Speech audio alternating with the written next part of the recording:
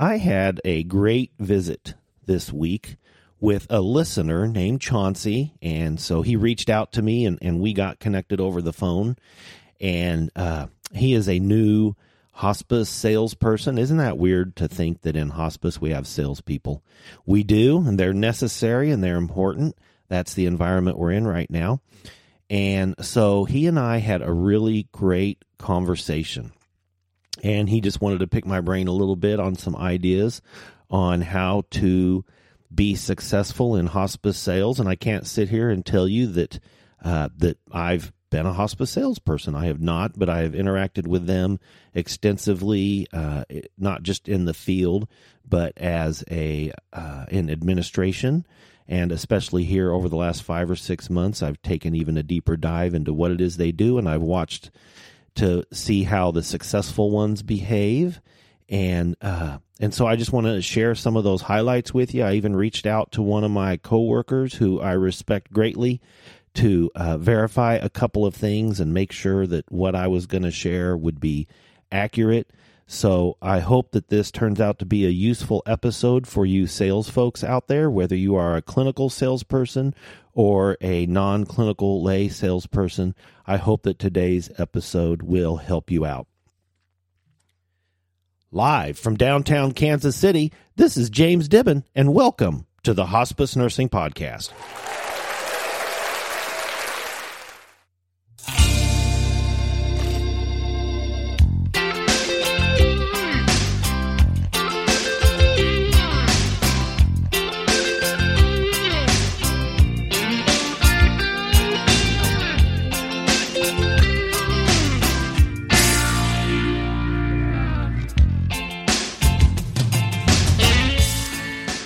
Well, hello, everybody, and welcome to your show. Welcome, nurses and apparently other hospice professionals all over America. And hey, welcome to your show. This is the only show that provides practical help for hospice nursing success.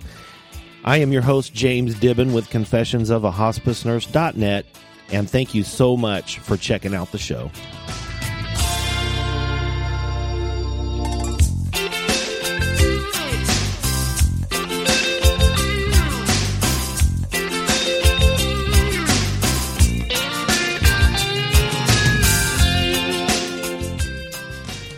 Well, thank you so much for joining the show. I appreciate everybody who is joining the community at the hospicenursingcommunity.com. It has gotten busier and busier, and we can talk about that a little bit later. But I just appreciate all of the support and encouragement I get from this community, and it's just been a fantastic experience. We have almost hit our 2-year mark for the show. So as I get into today's content, first, I want to have a disclaimer. I reserve the right to change my opinion based on new information. So this is going to be a little bit different of a show because I'm going to talk about some sales ideas and tips and tricks. But I really think if you are a hospice nurse, I'm going to really highlight some of the challenges your sales team faces. And you will definitely learn in this episode some things that you can do to help your sales team be more successful. And I'll touch on those as I go throughout today's show and kind of highlight some things and discuss some things here. And because they're, what I am used to doing here in Kansas City can be somewhat of a compact city with 1.2 million or 1.5 or whatever it is population in the metropolitan area. But it's not a lot of square mileage, from what I understand from a lot of other larger cities or maybe cities our size. And so some of the ideas that I have might be more specific to this area, but I think some of the overall concepts that I want to share with you today are quite appropriate. And so the first one that I feel like could definitely change based on the demographics, what part of the country you are in, how rural your area is. But something that I've just observed and something that Chauncey and I actually talked about was how many accounts a salesperson should be able to call on by themselves. What do those numbers look like?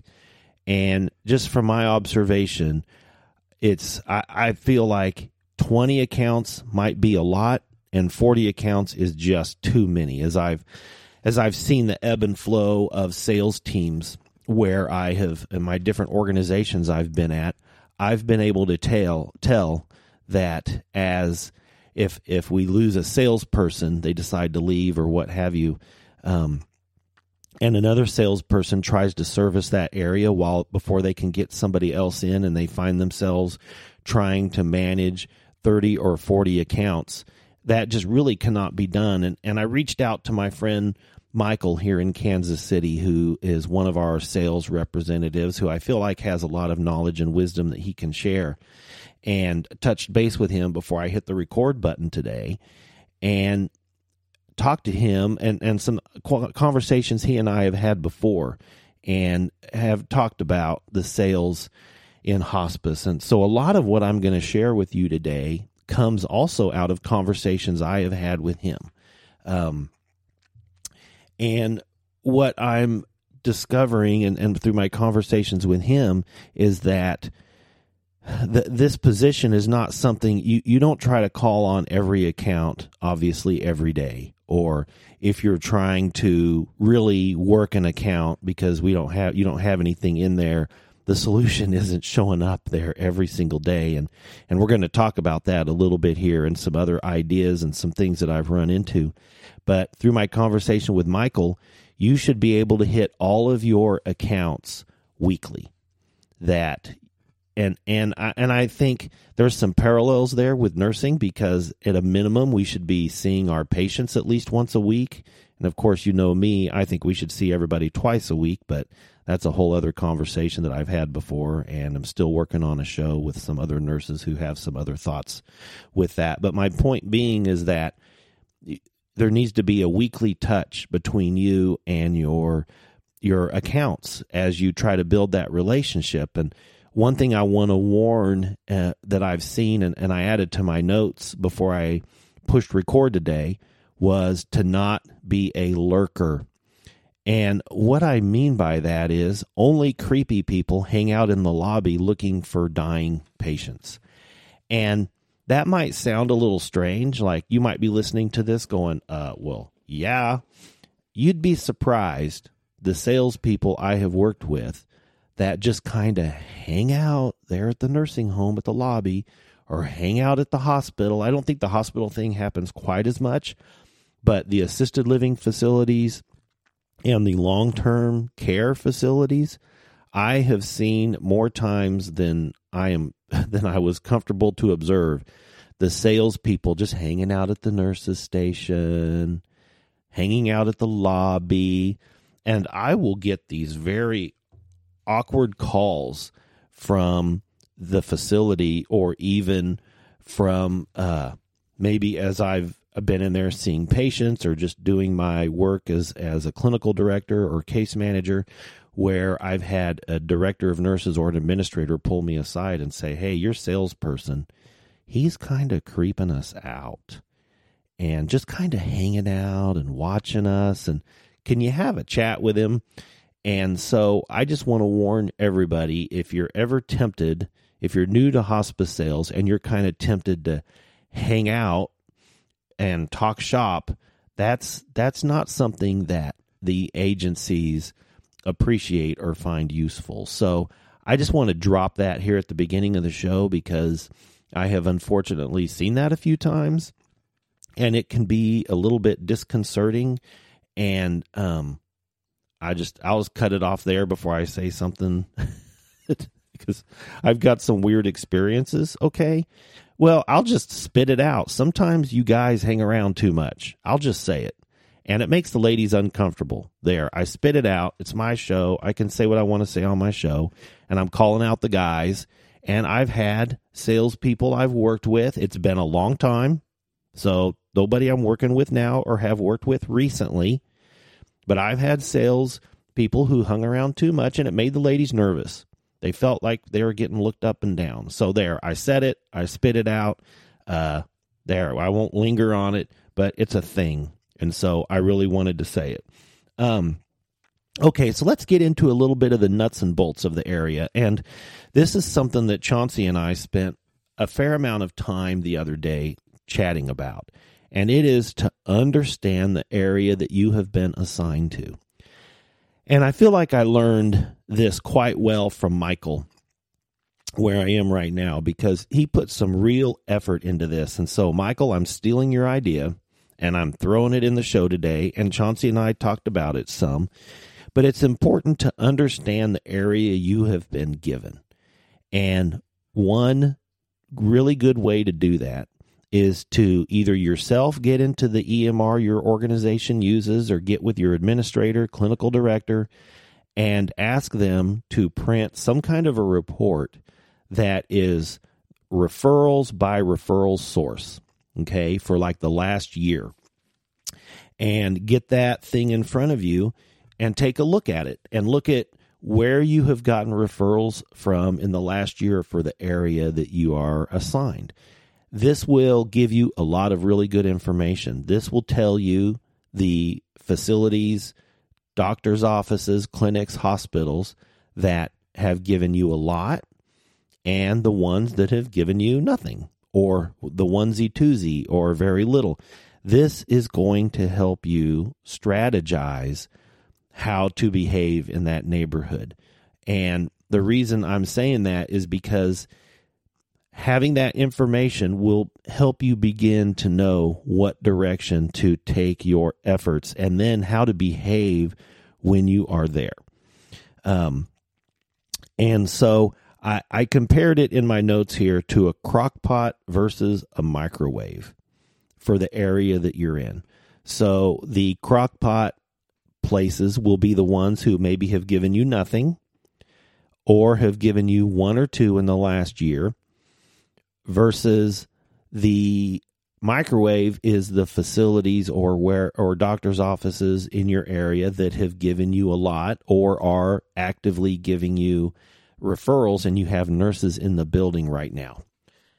And the reason that it's important to recognize that is because you will know how to behave in the different places. You will know that if you have a referral source that's given you one or two or none in the last year, that is a crock pot referral source. It is going to take a lot of patience and a lot of time to get a referral from there. And we'll hit on a few things as I get closer to the bottom of my notes that will provide you with some practical ideas. But I wanted to hit on some things, like I have it strategically outlined for the show today, because I want to land the plane in a way that provides you with some strategies and some ideas on kind of what to do as you are trying to manage the crock pot versus the microwave.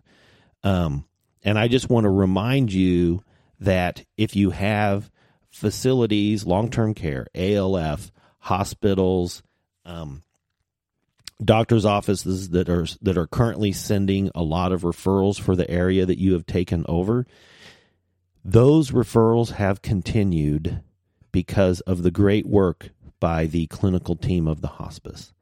Like I talk all the time about how the relationship between sales and clinical is so very symbiotic, and we need both sides. But I will tell you that if you have a facility that has 5, 6 or more patients in it, and patients are admitting and discharging, and the cycle continues, then what you have there is a team that is really super successful in that facility. And so your work in that facility may be just simply supporting your own team in there. You really don't need to sell a lot, because your nurse and aide and social worker and chaplain, they're doing all the selling in there because of the great care that they are providing. So that's your microwave situation right there, that it's your job to just come in and support your team. If there's any type of service failures that you might hear of or see, or the administration may share with you, you're just going to get with the team and say, hey, I heard something kind of rotten happened or something bad happened and maybe we didn't perform the way we normally do. Is there anything I can help in this area? But it's a very organic in these facilities where you are already successful.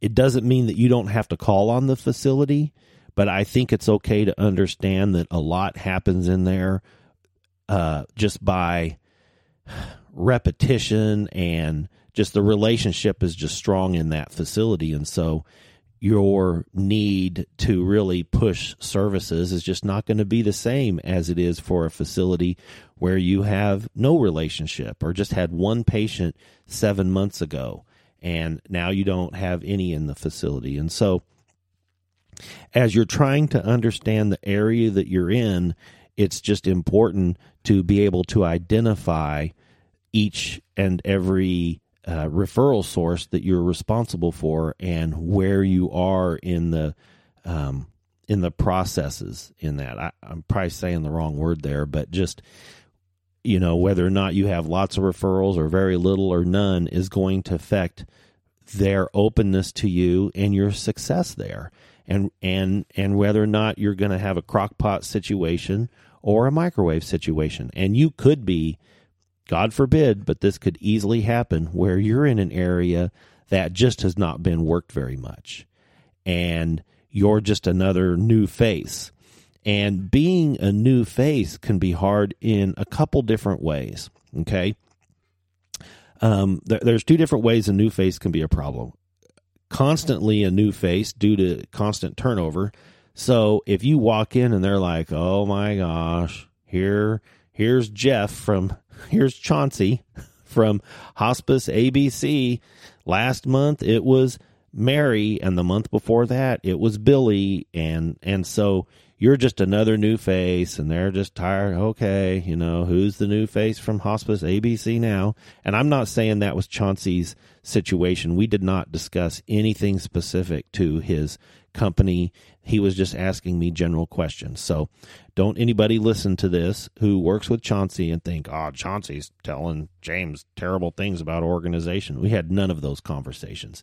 These were just tips and tricks me and him were visiting with. But I've worked at hospices where we've had too much of a turnover in our sales team, and it makes it so hard on the new person coming in.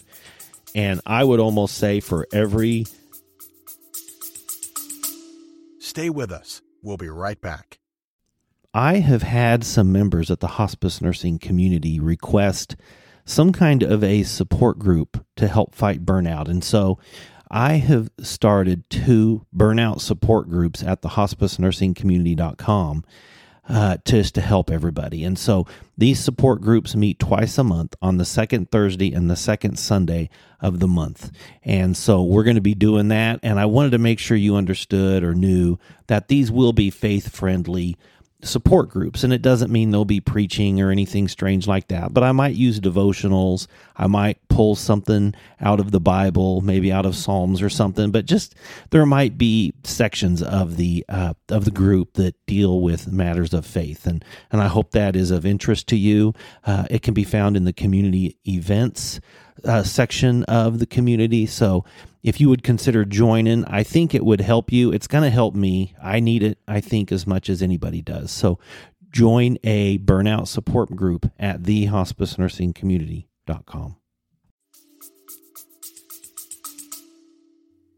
Marketer who leaves, it takes 2 months, 3 months for the next marketer. It actually extends the time it takes to be successful in that area every single time you swap out a marketer. So if you're running an organization right now and you're in charge of the sales team and you're real tempted to have these really high expectations of quick sales in a certain area, you need to stop and analyze, have we either been completely absent in that area or have we had a lot of salespeople turnover?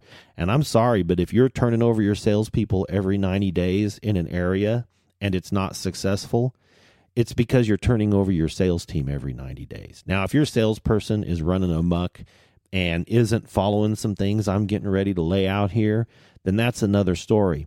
But I have watched multiple hospices chase off what I think were good salespeople who were going to get there because they just weren't performing enough in that first 90 days.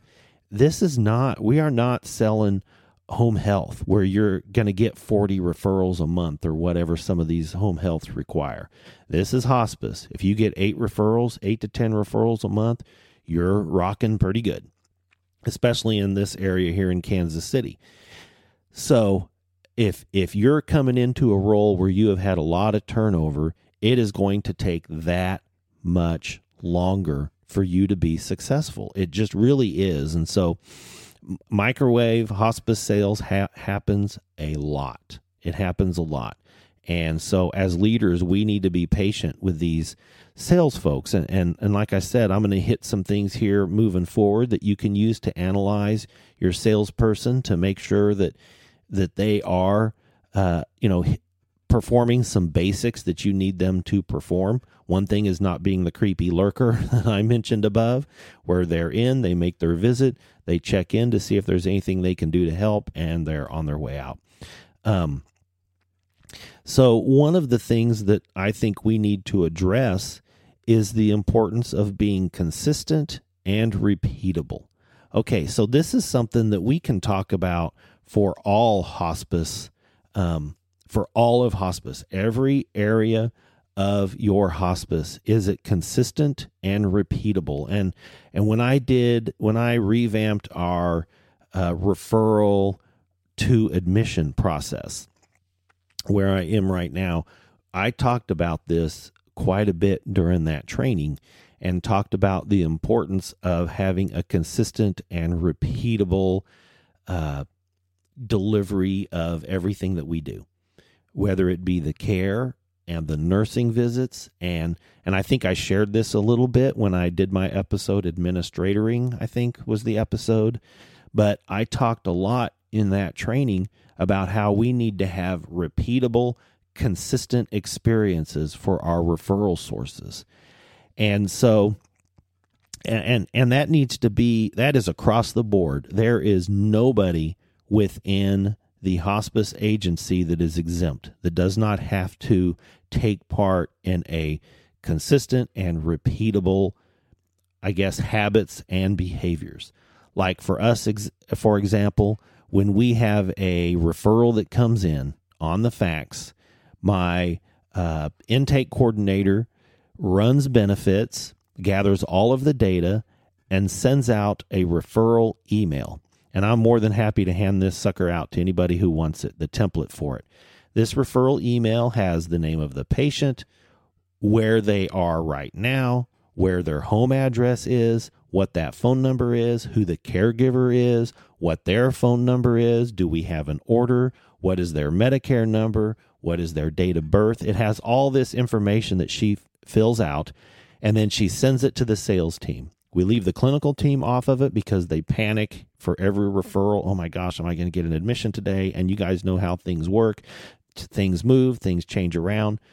And so she sends out that referral chain, and then all of us update it as the day progresses and as the patient's location changes, and we're all replying, okay, we got the order now. Patient is planned to discharge at 4, and then the clinical director will get on there and say, okay, the evening nurse, Sally, is going to do the admission at 5, and that's part of our repeatable, consistent behavior. Oh, there's another referral chain. Okay, let's update it and let's work it. Oh, there's another referral chain. Let's update it and let's work it. So I'm working really hard, and so is my team, and they all buy in so fast. I have such a great team. But as we implement these new processes, it is all about being consistent and repeatable. Consistent, repeatable. Consistent, repeatable. So that's why you've got to understand the area that you're in and whether or not it's ice cold or whether or not it's kind of warm and hot. And, very few, or if it has very few referrals over the last year, and it's going to make it harder for you. And I want to really stress this, okay? And this is something that I think is important for us to understand, is that as salespeople, let's take you as a salesperson, and you're going into a facility that doesn't really know you at all, right? And doesn't really know much about your agency. Or maybe what they know about your agency is they go through a lot of salespeople, right? And so they're very leery of you. And their leadership may just say that to you. Like, I don't know you. You're coming into my facility. And it's real tempting when we have a salesperson who has a lot of hospice experience. If we've managed to snag somebody up who has a lot of hospice experience, but they are in an area, we had to put them in an area they've never worked before. And we expect them to build it and grow it, but they are a strange face in that area, and we don't have a presence in that area as an organization. Who knows what pushback that salesperson is going to run into? And so what I will tell you is you are now the face of an entire organization. You are the face and the body of an entire organization in that facility as you check in with them.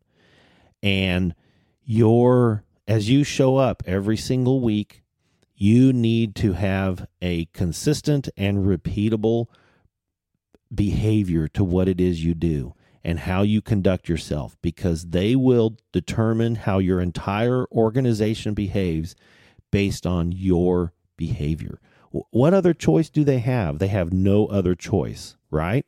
And so they are going to judge your entire organization on you, how well you dress, how clean you are. I know I'm really hitting some basics here, but it bears to be repeated. And I know that one of the facilities that Michael is going into, they looked at him because they got some new staff in there, and I had been in there case managing, and they have a bunch of new staff there, and I had, but I had case managed with another organization or whatever, and he had decided to go ahead and call on that place, and they're like, well, we don't care who you know. Right. Well, I know James, so I don't know you. And who could blame them? And they were very straightforward with him. You can come in and do some activities in our building, and we will observe you and see how you do, and we will go from there. Now, think about that for a minute. She didn't ask, well, what's your team like? Well, how often do they make visits? Well, she didn't ask all of these questions. She wanted to know what kind of person he was. That's what was important to her. And the only way to get there is for him to be in there doing activities. And he's going to have to do those for a while before they begin to trust him. And you guys know that I am big into the whole idea of trust. But this is what it's going to be like when you go into an area that's cold, that it is going to take you time. And especially if they have a hospice in there that they love and it's their favorite. It's really cold, and you're just making that consistent, repeatable visit once a week. I did talk to Michael. I don't know if I mentioned that at the beginning, but he recommends that you make 1 time a week visits to all your facilities, but it needs to be super consistent. Oh, yeah, here it is every Tuesday. Here he is, Now, I'm sure sales is just like the clinical side. We can't promise and guarantee times. So you can't always show up every Tuesday at 9 a.m., and maybe you can. But your consistent, repeatable, professional behavior sets the tone for what they should expect from your whole agency. So if you only show up to see a facility once a month, then don't expect a whole lot. And maybe you have some places that are lukewarm and you want to make sure you hit them weekly, and places that are ice cold and you want to hit them monthly, and maybe it needs to be backwards from that. Maybe the cold places you need to hit weekly, and the warm places, or especially the hot places, you might only have to hit once a month because your clinical team is just knocking it out of the park. That's between you and your sales manager and what they are expecting from you, and what they want their sales cycle to look like. So I'm just throwing out some general ideas here from what I have been experiencing and watching, and what I see the successful people in hospice sales do versus the not so successful.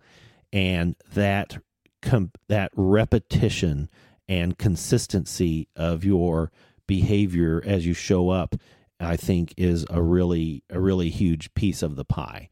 and I'm starting to see some of my salespeople that I have a lot of high hopes for are starting to see some success as they just have that consistent and repeatable behavior in their in their referral sources as they go in and out and make visits and get to be more on a first name basis with folks. And just to remind everybody that I think most of hospice sales is crockpot work, and very little is microwave. And so I want to talk a little bit about how to handle your informational visits when you're in sales, and when you're trying to find that balance. One thing that Chauncey and I talked quite a bit about was trying to stay in your lane as a clinical, and not dive too much into clinical and try to answer those questions, because the clinical side is so complicated, right?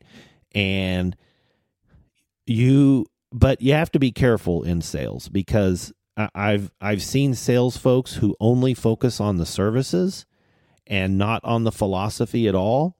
But I think if you spend nothing but talking hospice philosophy and the philosophy of hospice care, you could end up as a salesperson chasing away a lot of your referral sources or a lot of your patients when you're doing those informational visits. And so one thing that Chauncey and I talked about was finding a healthy balance between the services that you get, because let's be honest, like if I told my sales team that I'm working with, all you can do is tell patients that hospice is for people who are dying, and that's your only conversation with them. Okay, well, tell me about your hospice services. Well, it's for people who have a terminal illness and are probably going to die in the next few weeks or months. You sign right up right here. Here's our consent. Sign them. Right? Like, no. Like, there's a balance there. And I've watched my sales folks, the ones who say, well, let's see. I mean, literally, this is the conversation. In hospice, you get a nurse and an aide and a social worker and a chaplain, and Medicare pays for it all. Do you want to sign up? Okay. Right? Well, now what have we done? Like, they don't really have the slightest idea what hospice is. But I don't want a salesperson to go in there who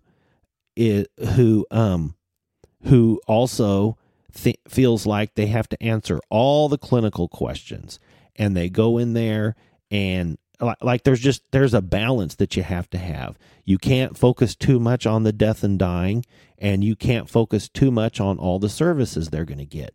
That a lot of patients will definitely think that hospice is not for dying people. I'm on the not dying hospice. I've actually heard patients say that. No. I'm on the not dying hospice.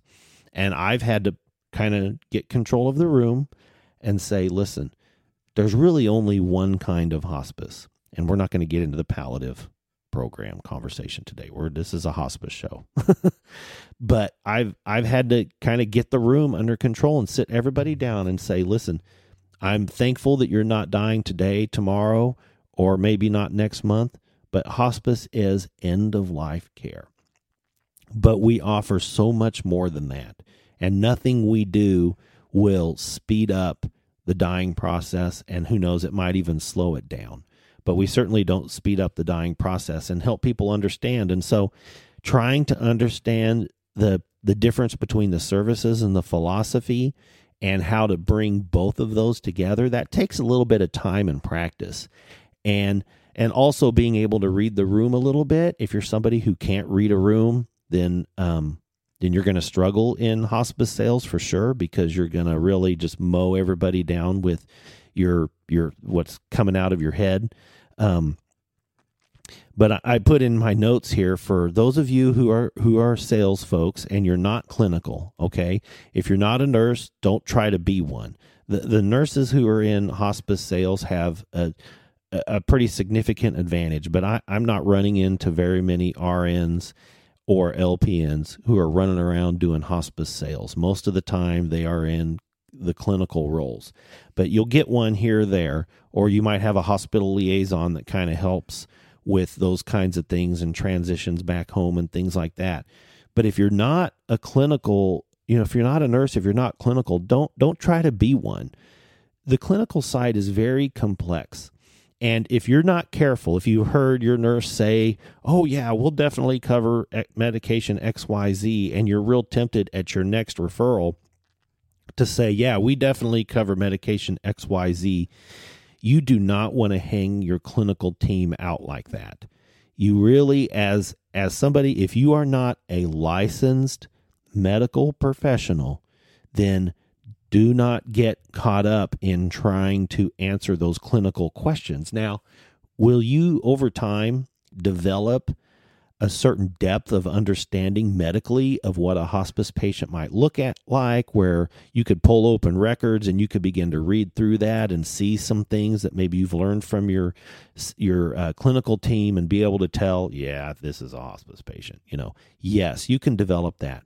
But I really caution you about trying to answer clinical questions. And it's okay to say, I appreciate you asking me that, but I cannot speak out of turn. When your nurse comes to do your evaluation and to get you on services, if you qualify, ask her that. Ask him that. Ask the nurse that, because I am going to speak out of turn and say something wrong because I am not a clinical person. My job here is to help give you a general overview of what hospice services are, and then the nurse actually comes and does an evaluation with you and calls the doctor, and as a team, everybody determines what the next course of action needs to be. So don't feel that pressure to answer those questions, and that can be hard in the moment as they're looking up at you.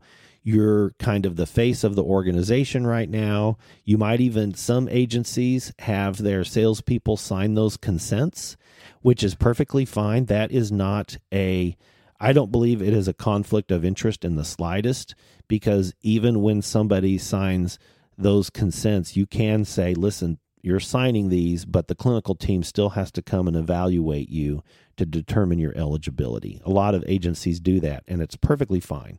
So don't feel like, like you're failing anybody by not answering those questions. Stay with us. We'll be right back. If you are new to hospice or considering hospice, then in September of 2022, I created the website for you. I created thehospicenursingcommunity.com. What started out as a simple community has become a large library of video trainings.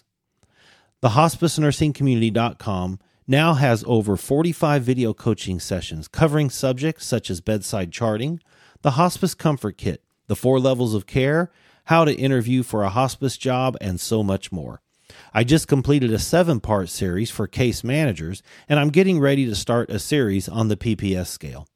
The hospicenursingcommunity.com is available for just $4.99 per month for full access. Head over to thehospicenursingcommunity.com for hope, help, and encouragement. And remember, hospice nursing doesn't get easier.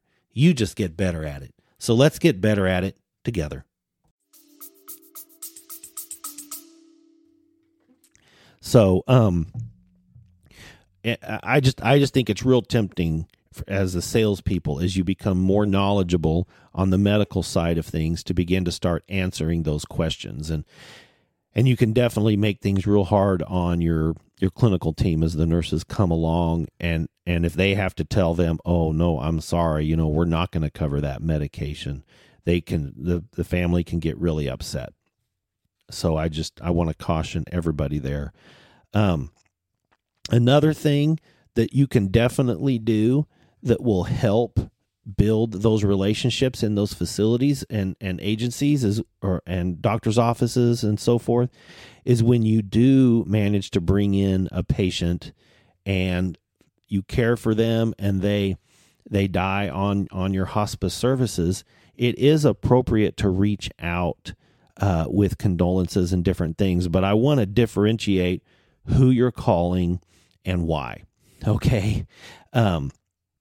After a patient dies on services. Okay. So just remember, you're not selling cars or insurance or a house to somebody. The person that you met with to bring on to hospice services died. And if you have a close relationship, maybe it took 2 or 3 days, or maybe it took you a month of working with them, visiting with them, and you stayed in touch with them until they were done with their cancer treatment, and then they came into service. So you feel like you have a little bit of a depth of a relationship with maybe the caregiver, and you want to do a very soft touch, maybe a week after. Don't call the next day after their mom or dad dies or something. The next 5 days in their life is a whirlwind, and they call in a month and check in and say, hey, just wanted to offer my condolences. And, if you need anything, reach out to us through our bereavement program. Just quick, just in, out, in, done. Now, what you can do next day is go to the referral source, go to that clinic and check in and let them know that their loved one passed, and make sure maybe, that they got notified, and if they have any feedback. And you can do those sales calls right away to the referral sources. But I just really caution you with reaching out to any family or anything. Like, you don't want to call somebody and go, well, your mom passed away on our services. How's your dad feeling? Right? Let's not do that. We're not trying to sell the whole family cars. But it can be somewhat tempting to do.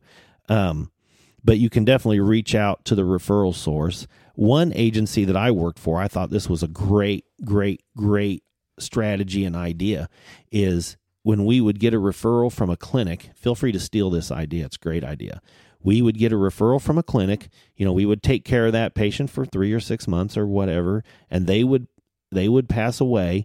The sales team would get a condolences card and would take the envelope and label it for that clinic, and then put the address of the patient's next of kin on there, and go in and have everybody in the clinic that the patient had been going to for years and years usually sign that sympathy card.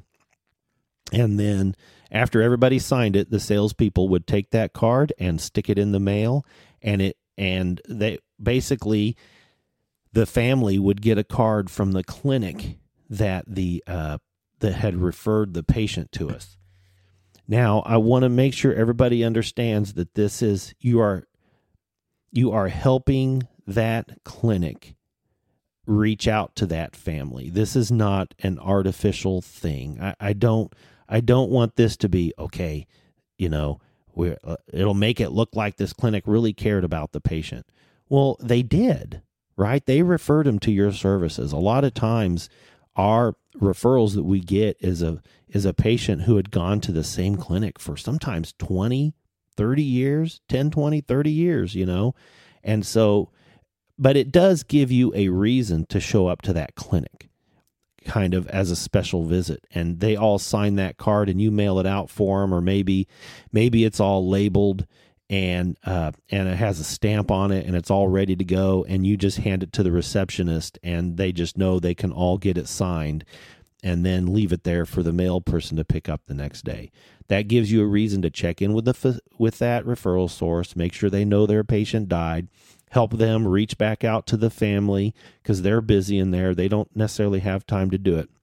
But I thought that was a great way to get them back in to that clinic, but also help that clinic reach out to a family who they probably were very familiar with and offer condolences to them. So I thought that was really, really great idea. So, a couple things I want to hit here as I begin to wrap up this episode, that so much of what I talk about that we do in hospice is about trust and relationship, and trust, influence, relationship. Like, those are my 3 big buzzwords that I like to use.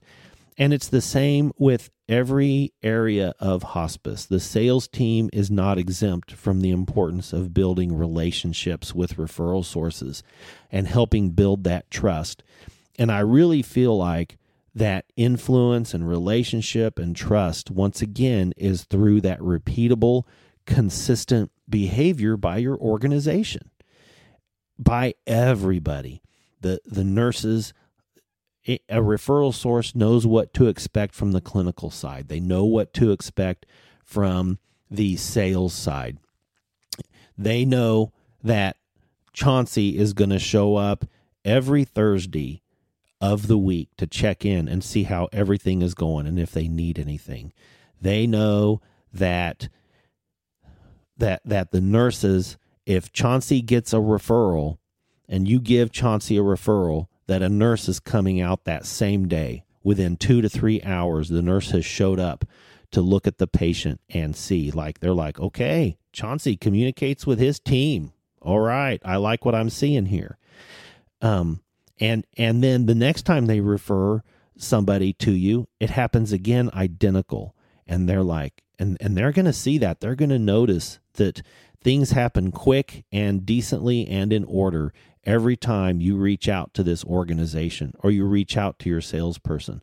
I can't count how often my salespeople will call me and say, hey, we're getting a referral from the hospital, XYZ hospital over here. And 5 minutes later, it's up on my fax because the referral source called them to give them a heads up.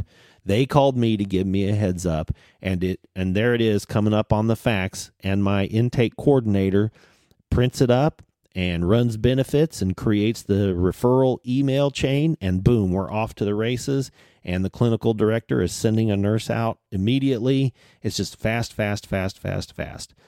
But we have it all built into our program.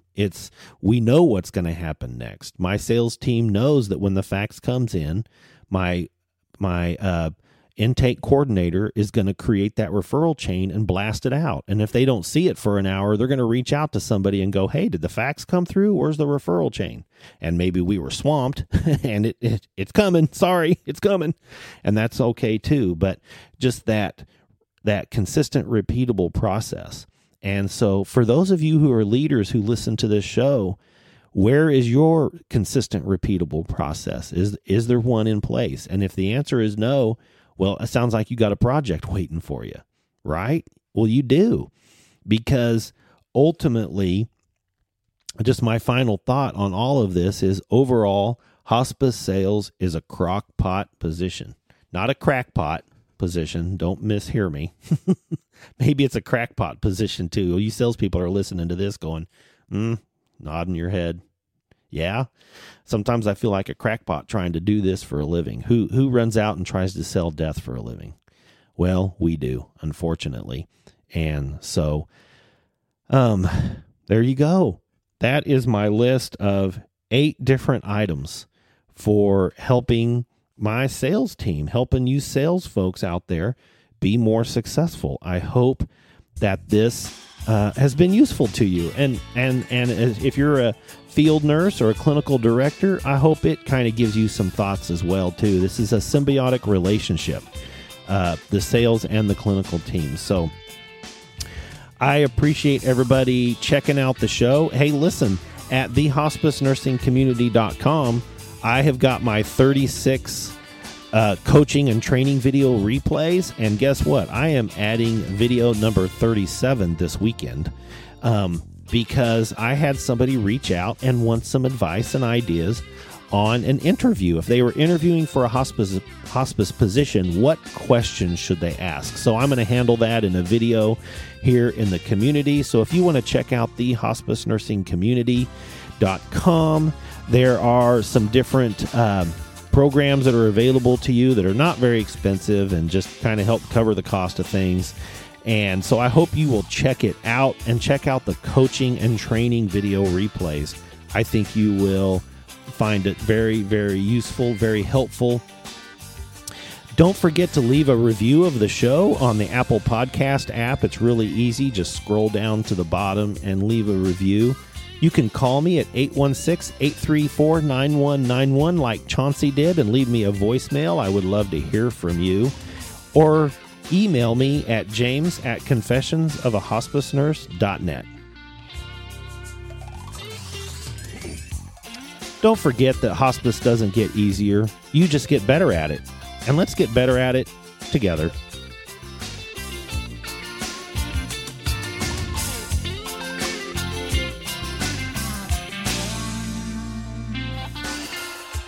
This has been episode 41 of the Hospice Nursing Podcast for October 1st, 2023.